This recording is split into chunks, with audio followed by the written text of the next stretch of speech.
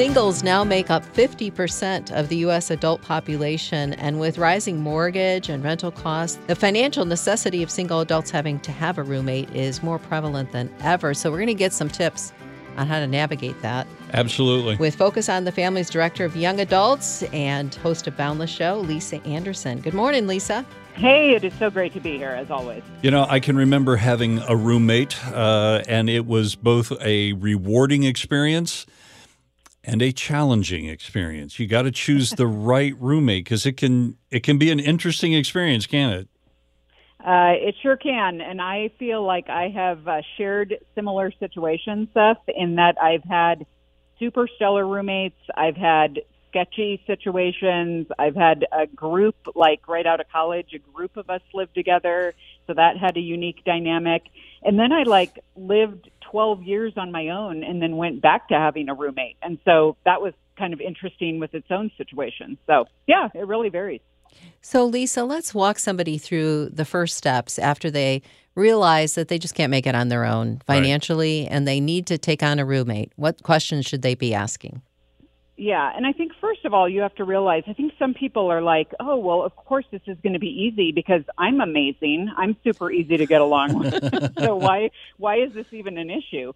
And the fact is, you can be a roommate with another amazing person, and it just doesn't gel. And so I think you got to figure out, first of all, the number one priority has to be find a roommate who actually shares your values in the things that matter. Mm-hmm. Now, this doesn't mean they share your values in hey, what color carpet is our apartment going to have? But literally things around faith, around priorities, around character, stuff like that, because you're going to be in close quarters with this person. And a lot of roommates end up sharing a fair amount of life together. And It can be, especially for women who are single, there's a safety issue there of having a roommate, of just, it might be a good move to get a roommate or a couple roommates rather than living on your own, depending on where you are. And so I think that's got to be the first and foremost.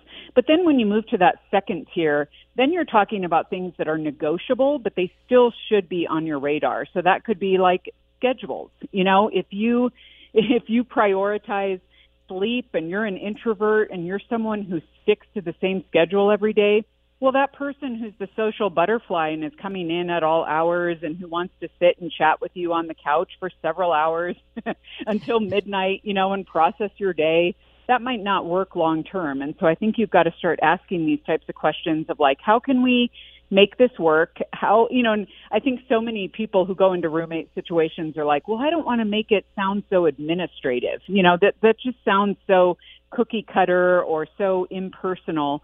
But the fact is, you're kind of making a slight little business arrangement here as far as how you're going to live. And so I would say get those things on the table from the get-go, and then you can kind of finesse the situation and work through some other things as they come up. I don't want to, encourage the behavior like in Big Bang Theory where, he's got the roommate agreement and everything is written out in, explicit detail. But isn't it maybe a good idea to go over these important issues and kind of write down what everybody agrees to so that nobody forgets? And that could be a resolution to an argument, wouldn't it?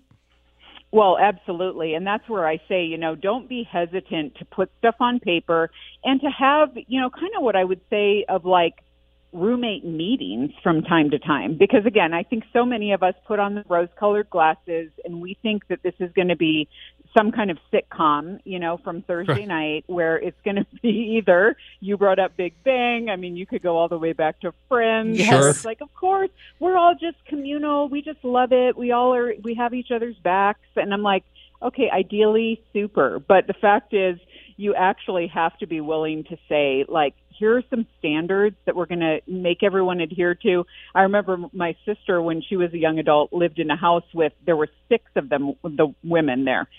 6 single women, and they had to get as granular as who has what spot in the fridge, who is responsible for cleaning what part of the house, and if you don't, you have to pay into a jar for your portion of what you didn't do. So, I mean, they got kind of hardcore, and they had to, because otherwise it's throw up your hands and be well, I just didn't have time. Well, then resentments can kind of fester. And so there's a fair amount of business that you need to do on the front end. Even, Seth, to your point of as initial as what is the rent arrangement? When do Right. you have to pay into this? Who's holding the responsibility for the lease or for a mortgage or whatever the situation is? That has to be spelled out so everyone knows the expectations. Hmm. I really think boundaries are important, even personal boundaries, don't you think? I mean, as far as, is that something you should talk about, like respecting other people's stuff or a For space? Or sure. Yeah, and again, this is something people don't think of, but it's like, are you okay with people just randomly finishing off your milk in the fridge? Are you okay with people going in and borrowing a sweater in your closet? Are you okay with people coming in at all hours of the night to talk to you about their breakup when you're trying to sleep because you have Right. a 7 a.m. meeting? I mean, that is all stuff that has to be established and realized, especially when personalities come into play. You think extroverts and introverts are going to play things out very differently. And in fact, I was just having a conversation with a friend earlier today about, she said, I'm an introvert, and when I need my alone time, like, it actually needs to be alone. Mm-hmm. It's not just like, let's sit in the same room and try to not talk to each other. She actually wants to recharge in her own space by herself. And that is something Yes. that has to be communicated, because an extrovert will be like, you're sitting on the sofa, you're fair game, and I'm just going to start talking to you. Let's Exactly. be honest. So that's a different priority right there. Little things can become very huge. It's been 25 years since I've had a roommate, and I still remember he ate my last can of ravioli. Okay? See, I still that's remember just that. grounds for dismissal. Exactly. So, just talk. I think communication is kind of what you're yeah. saying is the major key here. Don't be afraid to bring up and have what might seem to be difficult or uncomfortable conversations, because it saves problems later on down the road. Yeah, and you know what's funny, Seth, is I actually had I read a management book for work that gave me some great principles here, and I remember it said, with your employees, lead with your quirks. So as you hire new employees, you kind of like set at ground level what expectations are about just kind of your weird expectations or the oddities that you have. So for example, one of mine is when it comes to editing or text errors or anything on our website for Boundless, which we have to run, I am a stickler about that. In fact, I am quite exacting. And so I tell my employees, you better check and double check and triple check what you are posting on our website or what you are creating on social media. Because if I see a headline that has a grossly misspelled word, someone's going to hear about it, because that will get my blood boiling. And that's just my background in editorial, Sure. and just having that kind of eagle eye. I think the same is true for a roommate situation. Everyone put your stuff on the table first of like, yes, this good. will make me go crazy. This is something that this is top tier, like can't handle it. This is like, it annoys me, and this is no big deal. Everyone spell it out. But then you're kind of alluding to something that a lot of people think isn't going to happen, and that is you're going to have conflict, and you're going to have to solve that. And what you don't need to do, I mean, what better place? If it's not going to be a roommate situation, you're going to learn this in marriage for sure. Oh, yeah. And that is, how are you going to repent and forgive 1 billion times a day for the way that you are offending someone, or you have been offended, or you've been hurt or disappointed? And the way to not do it is by passive aggressively making a comment about something or talking about someone behind their back, or, trying to address something in a joke. Like, that would be my MO. I tried that in the past, and then I realized, like, I very slyly worked this in the conversation in a humorous way. Why didn't she pick up on it and actually change her behavior? Well, because she thought it was a joke. So This is why you got to come clean. You got to put it on the table. You got to be willing to address it head on. Keep short accounts, and make sure that you're addressing the situation. You're not criticizing the person or making a value call on them. Yeah, this is excellent, Lisa.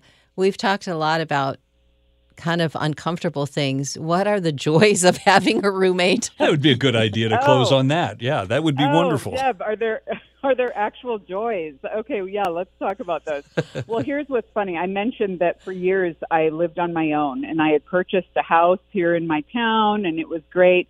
Well, then one of my best friends from church, her roommate got married, and so she was kind of looking for a roommate. Well, in a weird turn of events, I actually decided also to move my mom in with me, who was struggling with dementia. Mm-hmm. And this friend stepped in, and not only as a friend and just providing a solution on that front, said, I would love to help you care for your mom. I would love to be that extra person and just have, extra eyes, be that person who could be your mom's daytime caregiver. And so that situation worked itself out. Well, my mom passed away 3 years later, and this friend and I were still housemates, and it still worked. Very and cool. So it's like, again, and I remember my sisters telling me, and my sisters are married, and, this friend and I were both single still. And they said, yeah, Lisa, even living in my previous house, you shouldn't live alone. It's like, I remember I had 2 break-ins. I mean, they're like, this is unsafe. And also, what better way to get yourself some accountability and a person in your life who just sees you and can hear you out and knows you. Again, like I said, so many singles wait until they get married for this, and they just think like, well, I'm single. I mean, I'll be honest, because this happened to me. When I lived by myself, there are aspects of it that were amazing. I did whatever I wanted, whenever I wanted. But that doesn't breed good habits, and that doesn't breed selflessness and the character that we need to live in relationship with others. And so, I mean, just having that person to be like, check in on them and do things together, go out and grab some pizza, or just, again, process your day if both people are up for that. It's all great to do. And then we can still kind of have our own space and our own alone time too. And so it's just a great kind of petri dish for doing life, doing relationships, learning relational skills, and having fun in the process. Absolutely fantastic. Thank you so much for sharing with us.